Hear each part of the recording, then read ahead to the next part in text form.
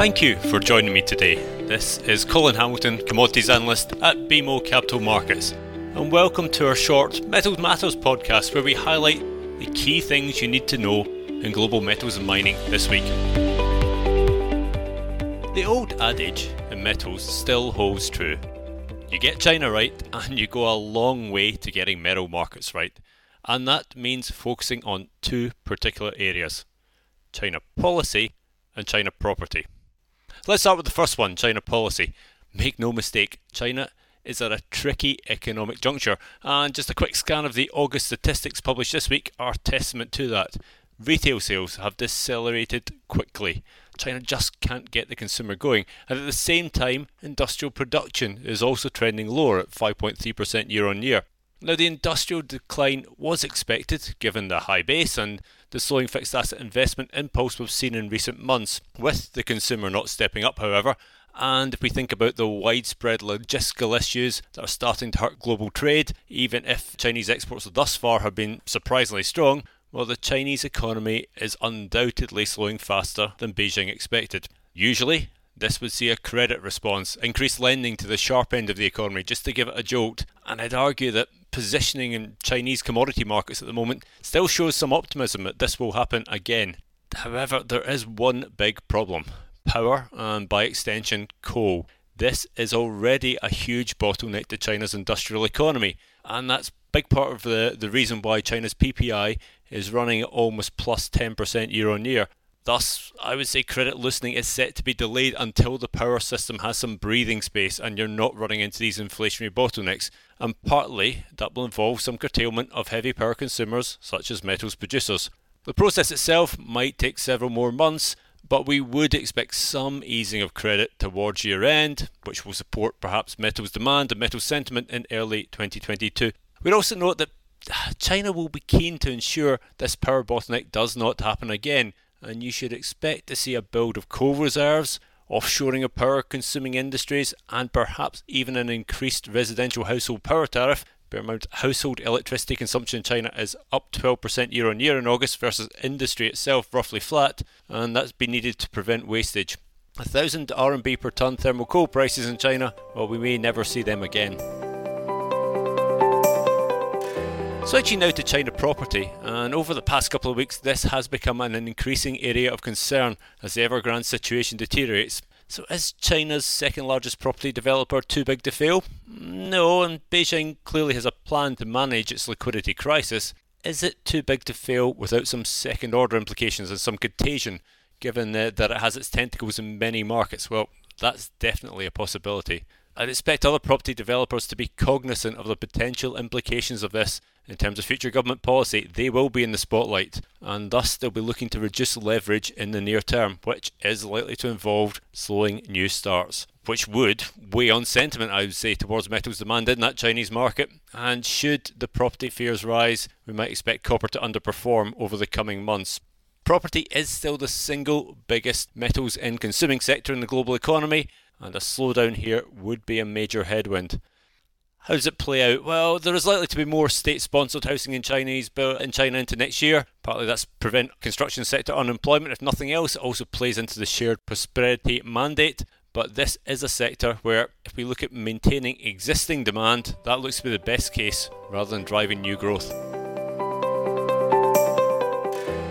Now, one metal which is doing extremely well is aluminium, with prices moving back above $3,000 a tonne. Why has this happened? Well, firstly, demand is strong in a number of key areas and across all regions. 2021 is likely to be the second largest year in history for absolute demand growth. And then secondly, supply has been restricted by the Chinese power-related cuts I alluded to earlier. Current Chinese output is running about 2.5 million tonnes per annum, so about 8 to 10% lower than seen earlier in the year. The past week alone we've seen extended curtailments in Yunnan and Shaanxi provinces, and this has left China extremely low on available inventory. And while there is material held in LME warehouses, the systemic problems that are creating a 200 plus day queue to get material out of Port Klang in Malaysia mean the majority of this is not available to the market in an appropriate timescale. The inventory is there, it's visible, but it's not available. We do expect new China Annex capacity additions to be put into this market, but not for another couple of years in terms of commissioning, and until then the cash flow generated by aluminium producers is likely to be put to work in reducing related carbon emissions. Meanwhile, the recent military coup in Guinea has added some potential raw material constraint spice into the mix. Guinea is responsible for almost a quarter of the bauxite mined globally, and the ability of Chinese buyers to maintain access to this material marks a major test of China's overseas raw material self-sufficiency push. How does this play out? Well, short term, we see alumina price gains as Chinese smelters hedge against the Guinean supply risk. Longer term, we'd expect the delivered costs of bauxite into China to rise, with pressure on the Chinese-owned Guinean assets to install better methods of managing the environmental risk from mine residue, and also to invest more in local communities. This will be to the benefit of other bauxite producers in the market. Lastly, I want to deal with a question which has been posed a lot over the past few weeks. Why have iron ore and metallurgical coal prices moved in different directions given their same shared end use in blast furnace output? Just a few months ago, remember, iron ore was trading at a 50% premium to met coal on a delivered China basis. Well, now met coal is trading up at 4 times the iron ore price. And the latest NBS stats in China show crude steel production dropped up at 12% year on year to 980 million tonnes per annum in August. This is the first time annualised monthly output has fallen below 1 billion tonnes per annum since March 2020 and is almost 20% lower than the peak seen in April this year, hence the pressure on raw material markets. However, when you're cutting blast furnace output, the volume of iron naturally falls proportionally, but steel mills do tend to flex on the coke side. They tend to up the volume of coke used while cutting PCI injection, and thus there is less coking coal demand impact. The coke plant itself is exothermic, and the off-gas fuels a lot of other items such as the reheating furnaces in a steel mill, hence why it will always be prioritised.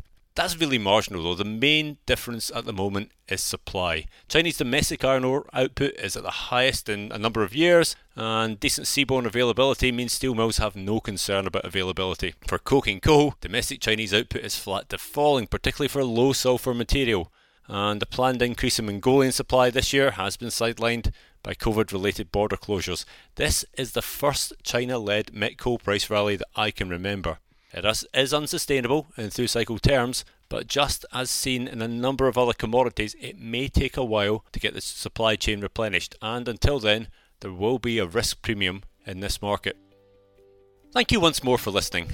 As always, we are happy to discuss any questions you have about metals markets. Please do just get in touch directly, and join me again to discuss more pertinent issues for the global industry in the next Metal Matters podcast. Also, please do join me for the 5th annual BMO LME Week Research Seminar, which is being held virtually at 9:30am Eastern or 2:30pm UK on Tuesday, October the 12th, which will cover our views into 2022 and with the special bonus of a presentation by Trafigura.